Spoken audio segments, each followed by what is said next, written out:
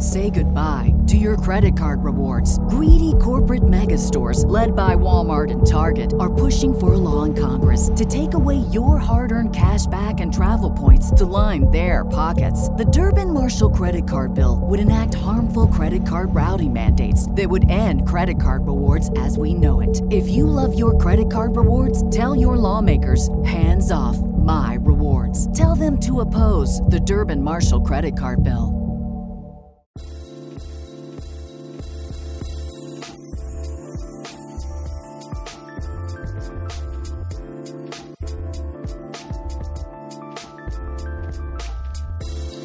Hello and welcome back to ACCRAC.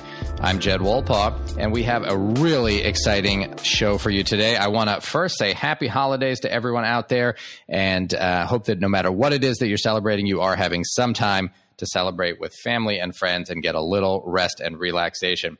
I also want to make a quick shout out to the newest, in fact, member of our ACCRAC team, April Liu, who is now helping Dr. Brian Park with making the outlines for some of our episodes. So you'll start to see outlines pop up on prior episodes, some by Brian and some by April. So I really appreciate her volunteering to do that. I think it makes it easy to scan through and find different parts of episode notes that you might want to use for studying or your own learning. And now let's jump right in because we have an incredible show. I'm excited to welcome to the show Dr. Emory Brown. Dr. Brown is the Warren Zapol Professor of Anesthesia at Harvard Medical School and the Taplin Professor of Medical Engineering at MIT. He's world-renowned for his work on how anesthetics work, how to monitor anesthesia depth, and the development of signal processing methods for neuroscience data. Dr. Brown, welcome to the show. Oh, Jed, thanks very much for having me. So I asked you on because, this question of how we monitor the depth of anesthesia, how we can get an idea of whether someone is deep or not, whether they may or may not have awareness under anesthesia.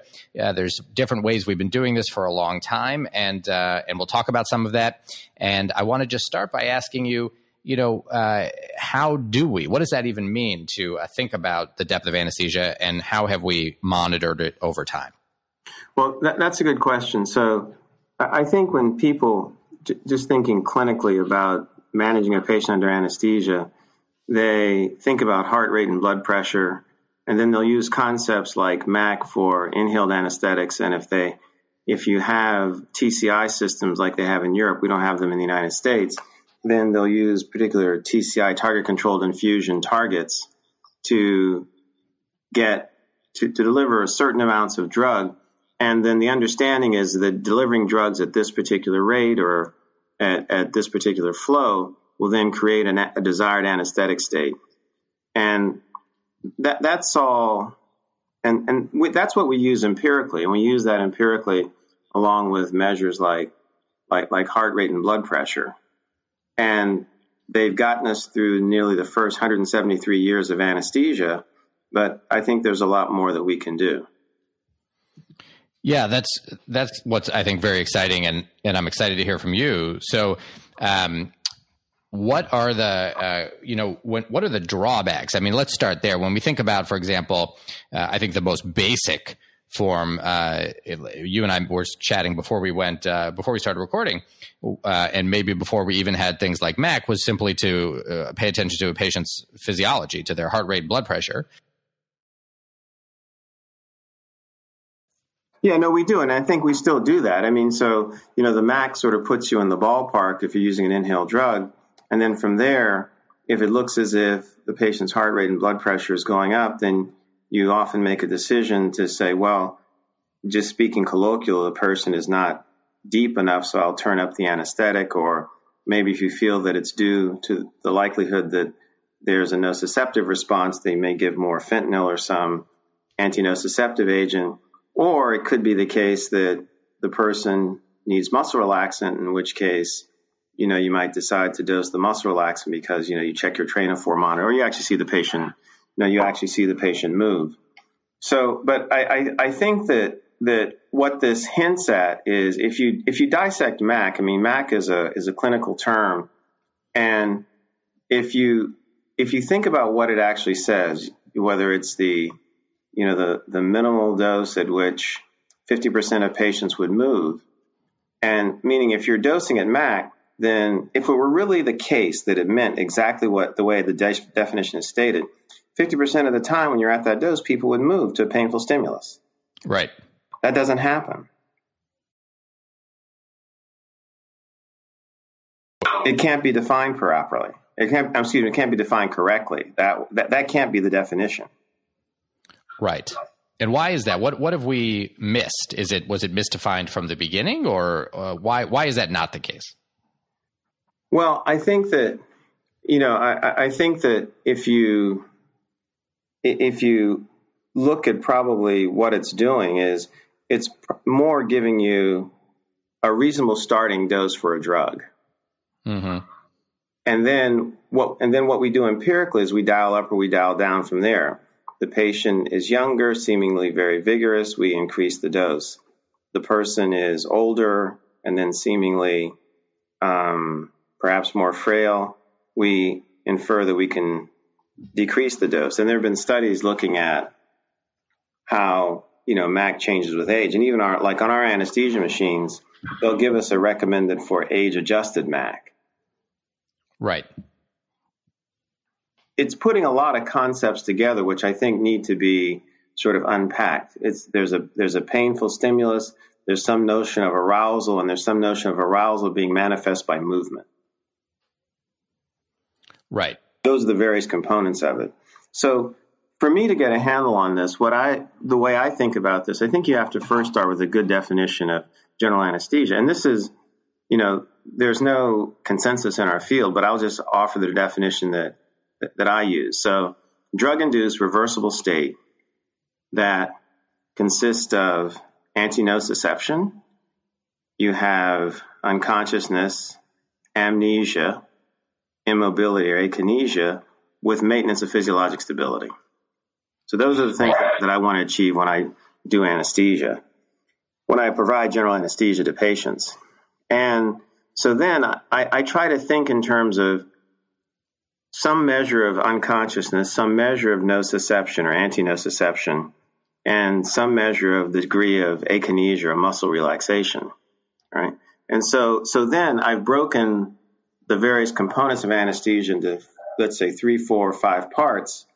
And then I'm thinking of how am I monitoring each of those individually as opposed to something which just tells me the depth of anesthesia, sort of putting multiple concepts into like a single entity. Right. So it might make more sense to divide this and think about each part individually? Right, exactly. I think it does. Okay. And so how do we do that? Is there a way to monitor those things individually? Yeah, so let's start with the simple part. So for years now, we've been monitoring muscle relaxation. We've been using either electromyograms or, more commonly the train of 4. So that gives us some idea of the degree of relaxation. And, when we see that the response, the train of 4 response, comes back briskly, then we decide to, redose our muscle relaxants. So there, we've been doing something like this for many years. And we could do the same thing with EMG. If you take unconsciousness, so this is where I think the EEG offers a lot of possibilities because like what we've learned in our research and also at least in my clinical practice is that the EEG changes very systematically with anesthetic drug dose, anesthetic class, and also the age of the patient. So from the research that we've done, looking at the neurophysiology underlying these various oscillations, these rhythms, we can come to develop a schema for monitoring the level of unconsciousness using the EEG in real time. So that would, at least in our practice and what we've been teaching and suggesting based on our research, is that it provides a highly reliable way to track the brain states of patients under anesthesia. So I would use EEG to think about unconsciousness. Okay. So for muscle relaxation, we have our train of 4 or our EMG monitor, and then for unconsciousness, EEG, and then what were the other components? So the other component, let's say with also nociception, that's the tricky one. So that's the more challenging one, right? So there, what we typically do is we use heart rate and blood pressure. And more recently, there have been some monitors that have been developed using heart rate and perhaps electrodermal activity, meaning the galvanic skin response, measuring skin resistance as a way of looking at nociception. But if we think about it clinically, when we're not using the EEG, we actually use heart rate and blood pressure as an indicator of nociception. We see it go up. Like I said earlier, we infer that it's maybe we should administer more of the anti-nociceptive agent if we think that the patient is probably perceiving nociceptive stimuli. And I should be clear that I'm drawing the distinction between nociception and pain. So pain is the conscious perception of information transmitted in the nervous system, which is likely harmful. You perceive that consciously. When you're under anesthesia, you're unconscious, so the information can still be transmitted, but in that condition, we call it nociception. And so drugs like the opioids, when administered when someone's under general anesthesia, are providing anti-nociception. So that's what I'm referring to. So we can monitor that through a variety of ways that we already do, paying attention to the heart rate, blood pressure, the galvanic response, as you said, and that's a reliable way to do that? Well,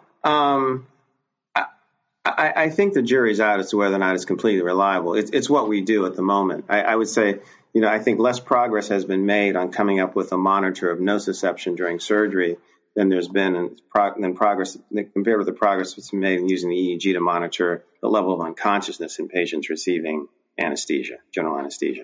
Right.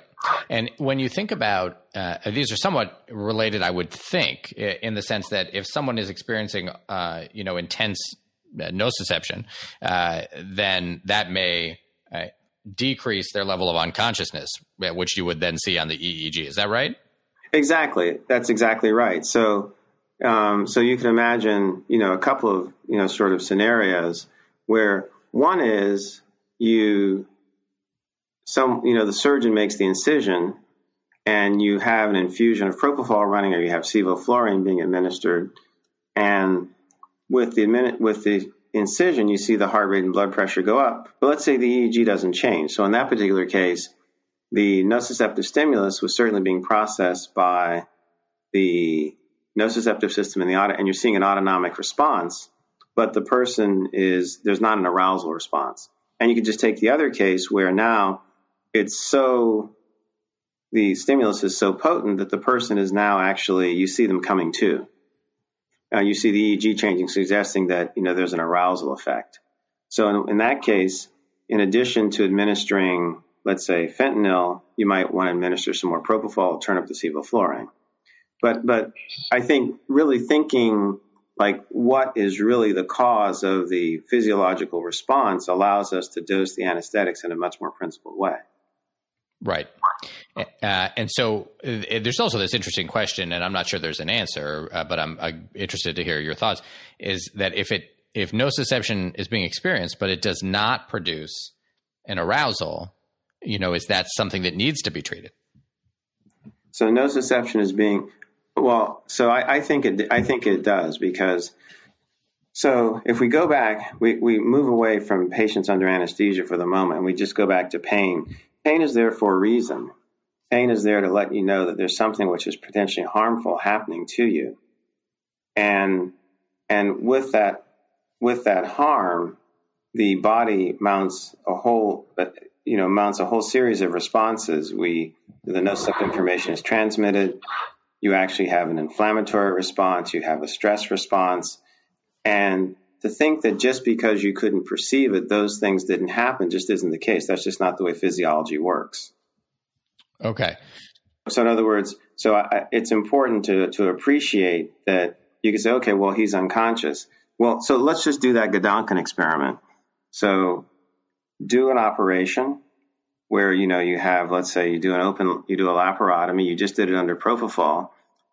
I don't think it's unreasonable conjecture to say that the person will probably wake up from that screaming, his or her brains out. Sure. Right. And while they were unconscious, right, they couldn't tell us that was happening, and very likely they didn't perceive it because, and to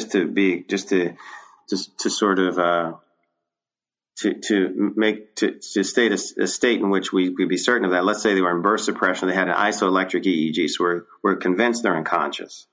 Right. But the nociceptive information was still being processed, and the evidence of that is that they wake up screaming once the surgery is over.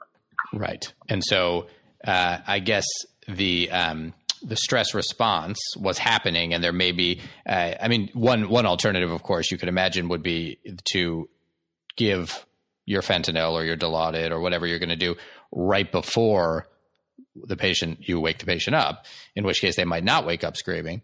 But again, what you probably want to do is treat it all along. I mean, because remember, so there are three things that happen. There's nociception, there is inflammation, and there's stress. Right. So it sounds like you're saying that that stress response, that inflammation and stress response that may be happening and causing harm, even though the patient can't perceive it, and that's why you might want to prevent it all along. Right, and the nociception as well, right? Because remember, it's transmitting and telling you that you tore tissue, or that you've opened, you have severed maybe some nerve endings or these sorts of things, and that signal is not just going to disappear or pretending like it's not happening because the person isn't perceiving it consciously is doing a disservice to the patient. Right. Yeah, I think that makes a lot of sense. Okay, so we've talked about monitoring relaxation, monitoring unconsciousness, monitoring nociception. Are there other kind of subcategories that you think deserve monitoring as well? So I guess, and so obviously, it goes without saying, obviously all the physiological monitoring that we already do, heart rate, blood pressure, oxygen saturation, those sorts of things. I just took those as a given. We'll just state that as such, right? I agree. And the other part is amnesia, and we don't really have a good monitor for that. And it's one of these things where, I guess the way I think about it conceptually, if I have EEG patterns that are consistent with your being profoundly unconscious, and I know that information processing in the brain is sufficiently impaired, then I'm inferring that you're also amnestic. Right. And that makes a lot of sense to me. Right. Is there any reason to doubt that in your experience? I mean, is there times when you might have someone, with a nearly isoelectric EEG, but who does not have amnesia? No, in a state like that, no. And I think but it gets to be one of these philosophical questions that people ask all the time. Well, they want to say, well, the person, just because they couldn't respond, they could have been processing the information and you not read it, and you not appreciate it. I mean, that's a common sort of scenario that I hear quite often. And so that's why what we've tried to do is, and I'll be frank, consciousness is a very challenging question, and I don't know how the various parts of the brain come together to generate consciousness. That's a very challenging question. There are a lot of people working on that. What I do think is possible is to make statements about brain states that you can observe in the EEG in which the person is with extremely high probability not conscious. And that's what we need. And that will get us a long way into a very principled, way of using neuroscience to practice anesthesia. So let's just start from the bottom. So if I put you in an isoelectric EEG, it's highly unlikely that you're going to be conscious. Right. All right. And then we can go even further because we've done these sorts of studies in rats, just a little bit in humans, and also now more recently in non-human primates. When you look at these very deep brain states like isoelectric states or burst suppression, or when you have very, very large slow oscillations on the EEG, the neurons across multiple parts of the brain are firing very sparsely. Like they're firing every couple of seconds, and they're firing in a way so that they can't align. So if area A needs to communicate with area B, and the neurons have to fire in phase in order to do that, that gets to be very, very difficult for them to do when the slow oscillations are there. So in other words, one of the things that we've done is, we've done empirical work in the operating room to sort of learn what the various brain states are, what the various patterns that are associated with the actions of the various anesthetics. And then we've come back and studied those in model systems, and sometimes those model systems even in humans, to try to understand what neurons were doing. Because we think that a key way in which the brain communicates is neurons talking to other neurons. And when those states are present, the neuron's ability to communicate with each other is highly impaired, then I feel very comfortable inferring unconsciousness. Right. So, and that's to say that I think that we can infer unconsciousness in a very reliable way, even though we haven't gotten to the state of entirely understanding how consciousness is produced. Right. That makes sense. So the EEG gives us a at least as best as we have, and a pretty reliable, we think, way to get a feel for unconsciousness. And then also, along with that, at least by inference, amnesia. Exactly. And just to elaborate on that a little bit, because what I found out, what I've come to appreciate over the last about 10 years or so that we've been working on this, is that the EEG under anesthesia is the strongest EEG signal there is. EEG is used in a lot of contexts for research, for clinical purposes, and even, for just sort of health monitoring in general, or to, these EEG devices which have been created to help you meditate, or to help you to monitor your sleep or what have you. And if you look at all of those situations in which the EEG is used, there's a lot of artifact. There's movement artifact. And one of the things which is really apparent as soon as the drugs take effect and someone becomes unconscious, or as they transition to becoming unconscious, the muscle artifact and movement artifact is pretty much gone. That's one thing.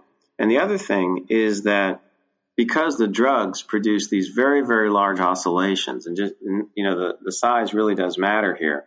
Your oscillations may be about 5 microvolts when you're awake in the gamma band, and they go to become like 20 to 50 microvolts in like the alpha band or the slow oscillation bands when you're anesthetized.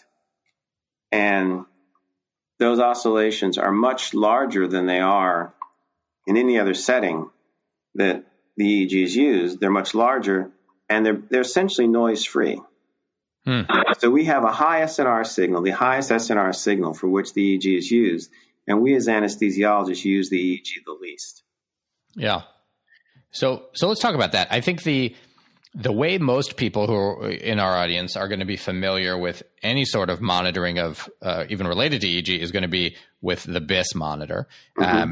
It is not, though, just an EEG monitor. It uses a proprietary algorithm. So tell me a little bit about how BIS works and whether you think that's a reasonable way to monitor. See, I don't think it's a reasonable way to monitor. I think, it begins with the idea of just having a proprietary algorithm. Because what the proprietary algorithm has done, it makes it impossible for us to really understand what it is doing. So it's impeded our progress in understanding, the information which is in the EEG. Having said that, what I'll say is that the fact that you can build even an approximate algorithm and make an inference about how unconscious someone is speaks to what I was just saying earlier, which is the signal is so strong that even an approximate technique is going to give you, some sort of answer which is going to be reasonable some fraction of the time, because the signal is so strong. The transitions from high frequencies down to low frequencies is very systematic, and any algorithm that you use is going to give you some insight into that. BIS was actually set up. It's based on what's called the bispectral index, or the bispectrum, excuse me. And what the bispectrum is it's a way of looking at oscillations in a signal and asking the question, how tightly are they coupled? So imagine I take frequency 1 and I have frequency 2, and I ask, how tightly is frequency 1 coupled to frequency 2? And in particular, it looks at what we'll call nonlinear coupling, and just a little bit of trigonometry. So suppose you have one frequency, you have one waveform, omega 1 is like cosine of omega 1. So you have a sine wave at omega 1. Then you have a sine wave at omega 2. You have these two oscillations. Now, let's say they have a nonlinear interaction. They don't sum. They interact nonlinearly. So the simplest way two waves like that can interact nonlinearly is you just multiply them together. Multiply one by the other. Now, if we just added them together, what we'd have found would have been just in our spectrogram, we would have found that there was a signal at one frequency and a signal at the other frequency in our spectrogram. When we break the EEG down into its various frequencies and we look at the amplitudes. If you multiply two sine waves together, you're going to get signal both at the base frequencies, but you're also going to get signal at omega 1 minus omega 2 and omega 1 plus omega 2. And that's just the old law of cosines that we learned when we did trigonometry, back in high school. Sure. All right. So then what you do is if you have these nonlinear interactions and they're very important and very strong, by looking at these triplets of amplitudes, if you would, you're going to get some notion of how strongly one frequency is coupled to the other. And what we found is you don't need all those calculations to really infer the state of the patient under anesthesia. You can get essentially all the information that is in the bispectrum with just the spectrum, just doing a simple frequency decomposition, well computed, a frequency decomposition of the signal. In other words, showing a display of what are the amplitudes of the various signal components as a function of frequency. Okay. And that's looking, like you said, at the transition from the resting or the awake state to the unconscious state and the increase in amplitude and decrease in frequency? Exactly. And then with that, and then as you keep the drugs there, you keep the drug running, let's say the infusion, or you keep you have the person, you maintain them, you keep them breathing, one of the inhaled ethers, sevoflurane, isoflurane, or whatever, the oscillations stay there. And so, and when you turn the drug off, you'll basically see the oscillations dissipate. So, right. So you can watch this in real time. And so there are basically three principal things. Just to sort of state them explicitly, the EEG pattern changes very specifically in a very specific way with drug dose. As you increase the dose, you'll see the oscillations change in a very systematic way. And drugs in the same class will have patterns that are the same, and we can go over some of the mechanistic reasons why that's the case. And then the third thing is the oscillations change very systematically with age. Now, so if there are at least, in our framework, at least the way I like to think about it, if there are at least three things that you should be thinking about if you're trying to infer from the EEG what the patient's level of unconsciousness is, if I take all that information and I put it on a scale between 0 and 100, I'm losing a lot of information, and that's what's happening with the BIS. Right, and is the BIS also taking into account more than just EEG? Does it use, I think, some EMG as well, or movement, or is that involved, or we don't know? I think what it does. This is again, your guess is as good as mine because it's a proprietary algorithm, right? Right. So we shouldn't be having discussions like this when we're trying to not only do science but also use the science to take care of patients. Yeah. That makes a lot of sense. It's just a conversation we just shouldn't have. Right. We should know what we're dealing with. We should know what we're dealing with, and why should we be running around, asking companies to tell us, how their algorithms work, those sorts of things. If we're going to be using them to take care of patients, are things which should just be made readily available to us. So here's an analogy, right? I mean, I think there's this perception that the EEG is so complex that it's hard to understand, so it had to be simplified. And what I've found is just the opposite. The EEG under anesthesia is the strongest EEG signal there is. Right. And it actually explains why even approximate algorithms like BIS or some of these other indices can give you information which can be useful because the signal is so strong. So let's say folks out there think, all right, this sounds great. You know, I forget the BIS. I want to learn how to do what you're saying. I want to learn how to look at the EEG readout and make my own inferences about depth of anesthesia. How can people do that? Or is there how would you tell someone to go about being able to do that on their own, both in terms of how do they gain the skill to do the reading, and then what kind of monitor do they need to be able to do it? So in terms of being able to gain the skills, so we've done a number of, we've published a number of papers, and also we now have, a website which, you can go through. There's free CME. They're like YouTube tutorials, 5-minute tutorials on various parts of this work that, you can go to and just basically go through these exercises and learn how to use the EEG the way I'm suggesting. How does it change with different drug classes? How does it change with age? How do how do older patients differ from, kids? All of these are examples that we've covered in these examples on our website. And we'll be putting more of these up there. And the IRS was very helpful to us in helping us, and also Mass General Hospital helping us sponsor free CME for people who wanted to do that. So those are available now, and we're continually adding to that to teach people how to read the EEG. And that website is EEG for Anesthesia at iars.org. And we'll put that in the show notes. And then the other thing is, so you need a monitor that is going to display for the EEG as well as it's going to display the raw signal, the raw EEG signal, as well as the spectrogram, so you can see the frequency decomposition.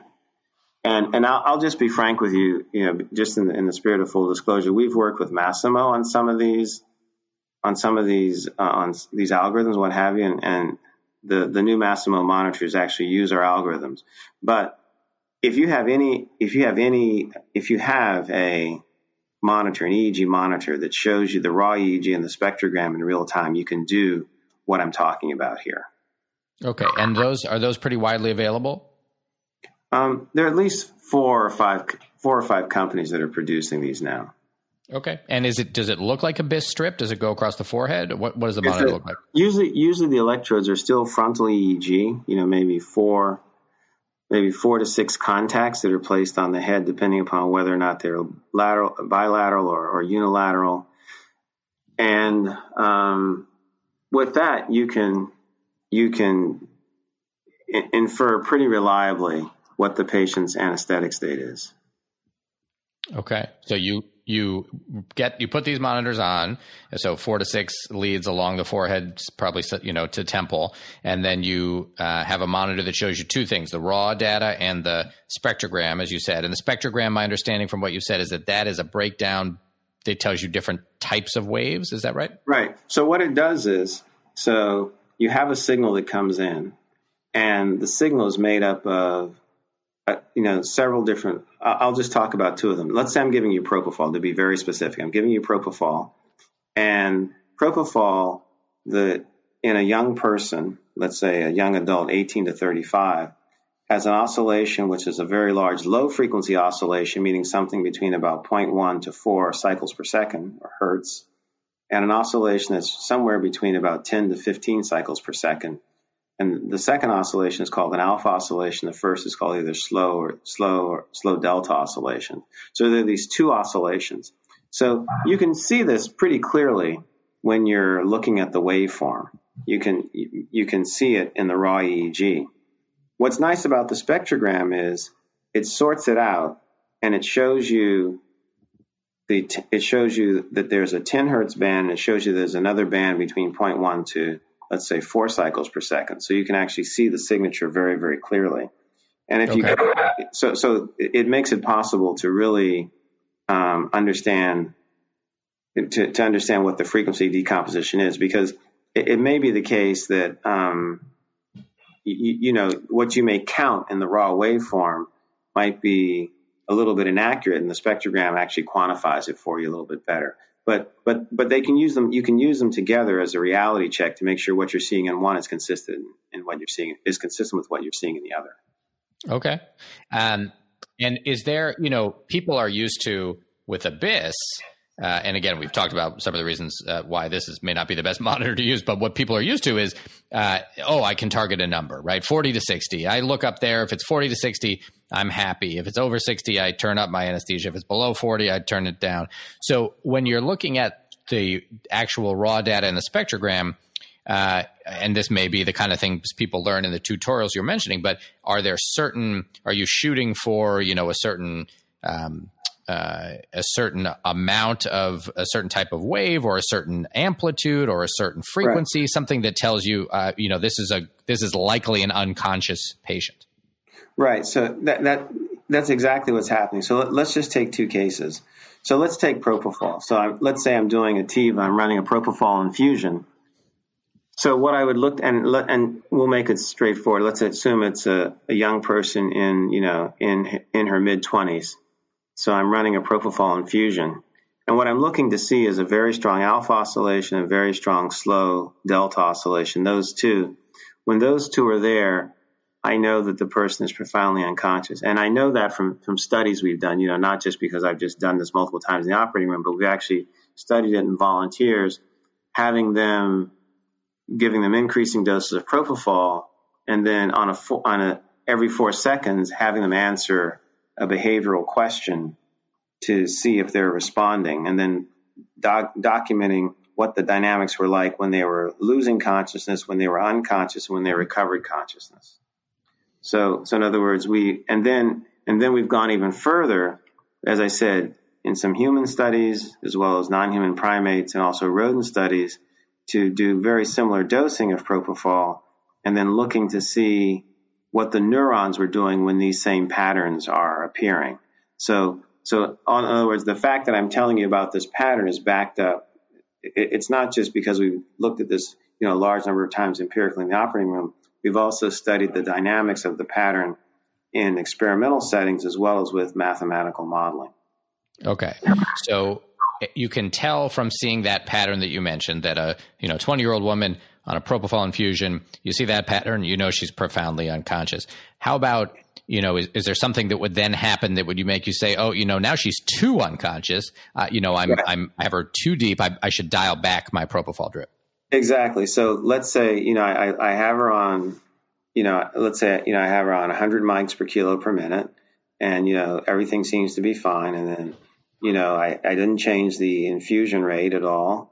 And then, the surgeons are doing sort of very, very, delicate manipulation. So the nociceptive stimulation or is maybe a little less. And so now she starts to drift from the patterns that I just said, the alpha oscillations and slow oscillations. She drifts into a pattern of burst suppression, let's say. So where you see a flat period, then burst, flat period, then burst. So now she's probably deeper than she needs to be in order to, she's certainly unconscious, but we had her unconscious at a different EEG pattern. So what we can do then is we can just turn the propofol down. Maybe it's time to turn it down to 90 or maybe 80 mics per kilo per minute. Okay. And then we could go the other way. So let's say all of a sudden we had her nicely anesthetized, and the surgeons start doing some more manipulations. They put in the retractors. They really pull the abdominal wall apart. So we see the heart rate and blood pressure go up. And with that, we now start to see the alpha oscillations move up to higher frequencies and the slow oscillations starting to disappear, in which this suggests that she's coming to. She's waking up. So in that case, I know that, like we talked about earlier, maybe I need to give her an antinociceptive, maybe some fentanyl, increase the remifentanil infusion if we're using something like that, or give her a bolus of Dilaudid, and then possibly as well, increase the rate of the propofol infusion.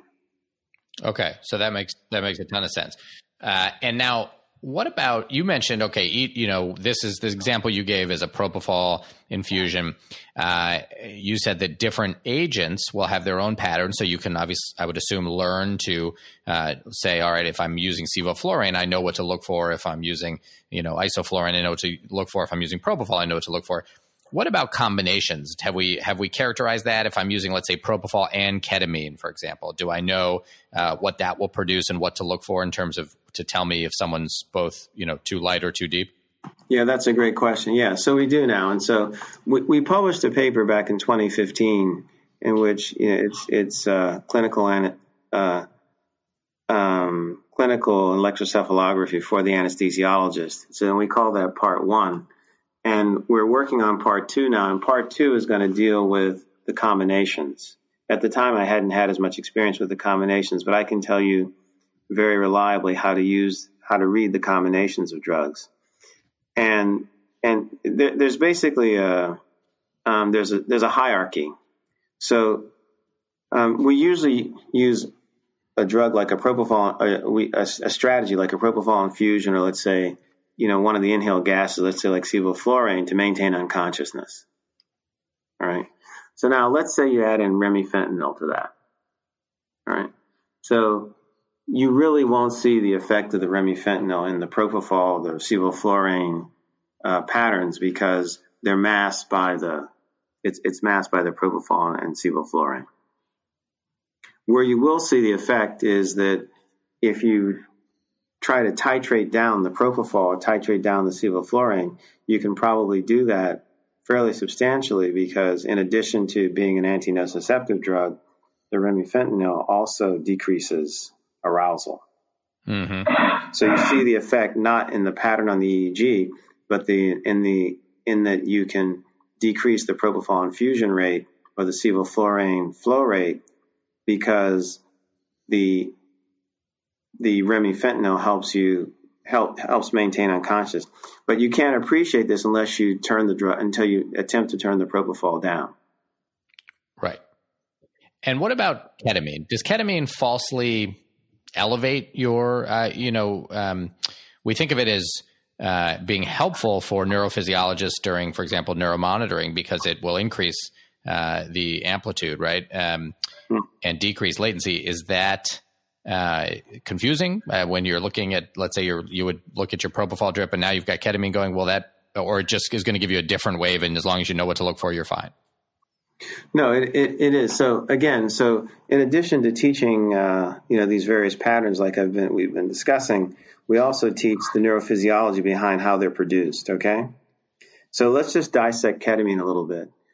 So what happens with ketamine, and this has been known for years, the neurophysiologists worked this out, several years ago. Low doses of ketamine actually create an active EEG, or they create an active brain. And that's because at low doses, what ketamine does is it inhibits inhibitory interneurons. All right. So let's go back to propofol for a second. One of the way propofol works, it makes the inhibitory neurons more effective, because it works by enhancing GABAergic inhibition. And so the interneurons are much more effective. They're better at inhibiting the pyramidal neurons, and that inhibition shows up as these oscillations. In the case of ketamine, at low doses, it does just the opposite. So you block the inhibitory interneurons. Now the pyramidal neurons are quite active, and you see this very active brain state, just like you're talking about. Okay. And so at low doses, when you see this pattern, which are oscillations between about 20 to 30 cycles per second, up in the high beta or low gamma range, this is actually when you see hallucinations in patients. Now, let's say you ran a ketamine infusion, or you did a ketamine induction. What you'll see there is you'll see these these high frequency like beta oscillations or low gamma oscillations interspersed with large slow oscillations. So you'll see gamma for about 4 seconds, and then you'll see a slow oscillation for about 4 seconds. Gamma for about 4 seconds, and then the slow oscillation. And what's happening there is once the dose has gotten high enough, the ketamine not only blocks the NMDA receptors on inhibitory interneurons, it blocks them on the pyramidal neurons as well. So if you were to do like a ketamine anesthetic, that's the pattern that you would see on the EEG. Now, if you're running a ketamine infusion, let's say like with propofol, what happens is, remember how we said propofol had that 10 hertz oscillation? Right. Ketamine has like a 30 hertz oscillation. They end up compromising at about 20 hertz. And that makes sense because they're both competing for these interneurons. Sure. Propofol is trying to use them, and ketamine is trying to inhibit them. Yeah, that makes a ton of sense.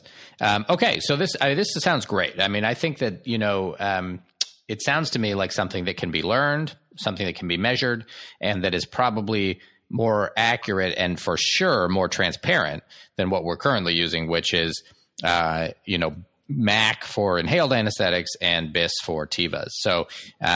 So when you think about the future, where are we headed? Do you think that in 20 years, 50 years, is this going to be just routine? Everyone will get their whatever at the time the blood pressure monitoring is, they'll get their pulse ox and they'll get their EEG monitor, and this will just be a standard ASA monitor? I'd like to think that would be the case, and, hopefully, even sooner than that, because, while we've learned a lot, I'm not going to suggest that we figured out all the nuances of, using, of reading the EEG of anesthetized patients, but we've certainly figured out enough for people to use this in practice, and I think make much better decisions than they could make using an index such as BIS or, one of the other indices produced by one of the other monitors. I think that, and so literally since 2011, all the cases that I've done, and I've used the EEG, and we've actually offloaded the data, so we built up a large database. So I've not only done the case, we've gone back and studied them to really understand the structure and what have you. And as I said, we've also done experiments to further investigate this. So I think that it's something which can be put into practice and become a standard, actually in the next few years or so. I mean, that's the sort of thing which I'd like to see. Well, that's great. I hope we see that too. This has been fantastic. Is there anything that we didn't cover that you think we should touch on before we move on? Yeah, the one thing that I just wanted to mention is that I just want to be sure I said the website correctly, because it's EEG for anesthesia at IARS.org. The IARS was very helpful to us in setting this up. I just wanted to mention that. So EEG for anesthesia at IARS.org. Great. All right. Thanks for clarifying that. We'll definitely put the correct one in the show notes. Mm-hmm. Yeah. Great. Well, I think it's been a ton of great information, and I'm sure I speak for many in the audience when I say we're all excited to see when this becomes more widely available and when we get to learn it. I will check out the website, and I'm sure many others will too. But I want to turn now to the portion of our program where we make random recommendations for our audience, and it's the holiday time. People may have some free time on their hands. So, Dr. Brown, what would you recommend for people if they've got some time and looking for something to do? Oh, well, we were talking about plays before before we came on the air. Yeah. And, my favorite play of all time is Man of La Mancha. Ah. So if I had a spare moment, when I have a spare moment of the holidays, I think I'm going to, find that on YouTube or something and enjoy it. That sounds like a great recommendation. And I would second it. A completely different topic for mine, I will say that an applicant, actually, someone applying to our residency program, recommended, they had listed in their hobbies that they were into board games. And I told them, I've been trying to find board games to play with my kids, but my kids are 8, 6, and well, there's a baby. She's not playing the board games, but the 8 and the 6-year-old. And it's hard to find board games that, you can have fun playing with. There's plenty you can play with the kids that age, but that you can, as an adult, actually enjoy. And this applicant recommended a game called Pandemic. So it's a cooperative game, and I thought that didn't sound so fun at first, but we played it with the kids, and actually it's a blast. And what you play all on kind of the same team. You each have your own kind of things that you're doing, but you're working together to try to save the world from the diseases that are trying to take it over. but it's a lot of fun. And because you're playing with the kids, you can help them, and it's still all in kind of part of the game. And so it's actually a lot of fun. So if you're looking for something to play over the holidays with your family, especially if you have kids who are just getting to that age of wanting to play board games, but maybe not quite ready to directly compete with you, try Pandemic. It's a ton of fun. That's a great suggestion. I'll have to follow up on that. Thank you. Yeah, I highly recommend it. And then we actually have a great guest recommendation, though not so random, but I got a great email from Thomas Whitmer, who is a dental anesthesia resident. And he said, he's enjoyed hearing about the different specialties in anesthesia and the different kind of practice providers. We did some talks on, CRNAs and AAs and even veterinary anesthesia. And he said, that he's doing dental anesthesia. This was not something I had heard about, but it turns out that you can be a dentist. You can do your dental training, your dental school, and then do a dental anesthesia residency, which is, he describes it as very similar to what we do in medical anesthesia. It's 3 years of training after dental school. They do a lot of the same kind of cases we do, but they focus on dental, obviously, and then on pediatrics and special needs patients, because they'll be doing some dentistry, obviously, with those populations potentially. And then when they're done after 3 years, they can still practice dentistry, but they're not supposed to do their own anesthesia. So that's not the point. The point is that they can be an anesthesiologist for other dentists who need anesthesia for the procedures they're doing. And that's Thomas's goal. He is happy to be in touch with anyone who may be out there who's thinking about dental school or who's in dental school and interested in anesthesia. And so I'll put his email on the website. And then he also put me in touch with his program director at Jacobi, which is his program in New York, in the Bronx. And he and she, Mana Saragi, is his program director. And she said she'd be happy to be in touch with anyone interested too. And so I'll put her email and his. If people are interested in learning more about dental anesthesia, I thought it was really interesting that this is out there, and that despite being an anesthesiologist, I had not heard of it. We'll put some of their videos and links to some websites on the show notes as well. In fact, last year, 2 years ago, I gave the keynote address at the ASDA, the American Society of Dental Anesthesiologists. Oh, there you go. So you knew about this, Emery. You're ahead of me. Yes. Well, very cool. Very cool that it's out there, and I hope folks check it out as well. So, Emery, I want to again thank you so much for coming on the show. It's been a pleasure to learn from you, and I'm sure folks will really appreciate everything you had to say. My pleasure, Jed. Thank you very much. Thanks very much for having me. All right, that was fantastic. I hope you learned as much as I did. Check out the website, acrac.com. You can leave a comment. Let others know what you thought. Everyone can learn from what you have to say. You can also join the conversation on Twitter. I'm at Jay Wolpaw, and the podcast is at ACRAC Podcast. You can also join the conversation on the ACRAC Facebook group. If you are a fan of the show, please consider going to iTunes and leaving a comment and a rating. It really helps others find the show. If you are interested in supporting the making of the show, please consider going to patreon.com/ACRAC. That's patreon.com/ACCRAC, where you can become a patron of the show. Even if it's just $1 or $2 that you pledge, it makes a big difference, and we really appreciate it. You can also leave a donation anytime by going to paypal.me/ACRAC. Thank you so much to those who have already made donations and are already patrons. Thank you, as always, to Dr. Brian Park, and newly to April Liu from McMaster University in Canada. She's a med student there and doing some really fantastic new outlines for some of the episodes. So thanks to both Dr. Park and April for doing that work. And hopefully we'll get outlines for all the episodes before too long. Thank you, as always, also to Dr. Dennis Quell. He makes the original ACRAC music, and his website, which is really great to check out, is studymusicproject.com. Last but not least, a big thank you to the one and only Kimia Kashkuli, who is our ACRAC intern and does amazing work with the social media, among many other things. For all of you out there, wishing you the very best holiday season here in the holidays of 2019. As we head into 2020, I'm excited to see what the new year has to offer and what we will have coming when we have our first, in 2020, live ACRAC show. That's right, live ACRAC show in front of a live audience. That'll be on April 24th I've already heard from some of you interested in coming. Thanks for writing. We will be providing more details as it gets closer. If you are interested in coming, if you're in the Baltimore area, it'll be held at Johns Hopkins. Or if you want to come into town for the event, you are welcome to. It should be a lot of fun. It'll be at 6 p.m. on April 24th at Johns Hopkins, and we'll give you more information. Again, if you're interested in coming, just shoot an email to acrac@acrac.com. Let us know, and we'll look forward to seeing you. Thank you to everyone. Thanks for a wonderful year. Have a fantastic holiday and new year, and we'll see you in 2020. Thanks for listening. For the ACRAC podcast and Dr. Emery Brown, I'm Jed Wolpaw. Remember, what you're doing out there every day is really important and valued.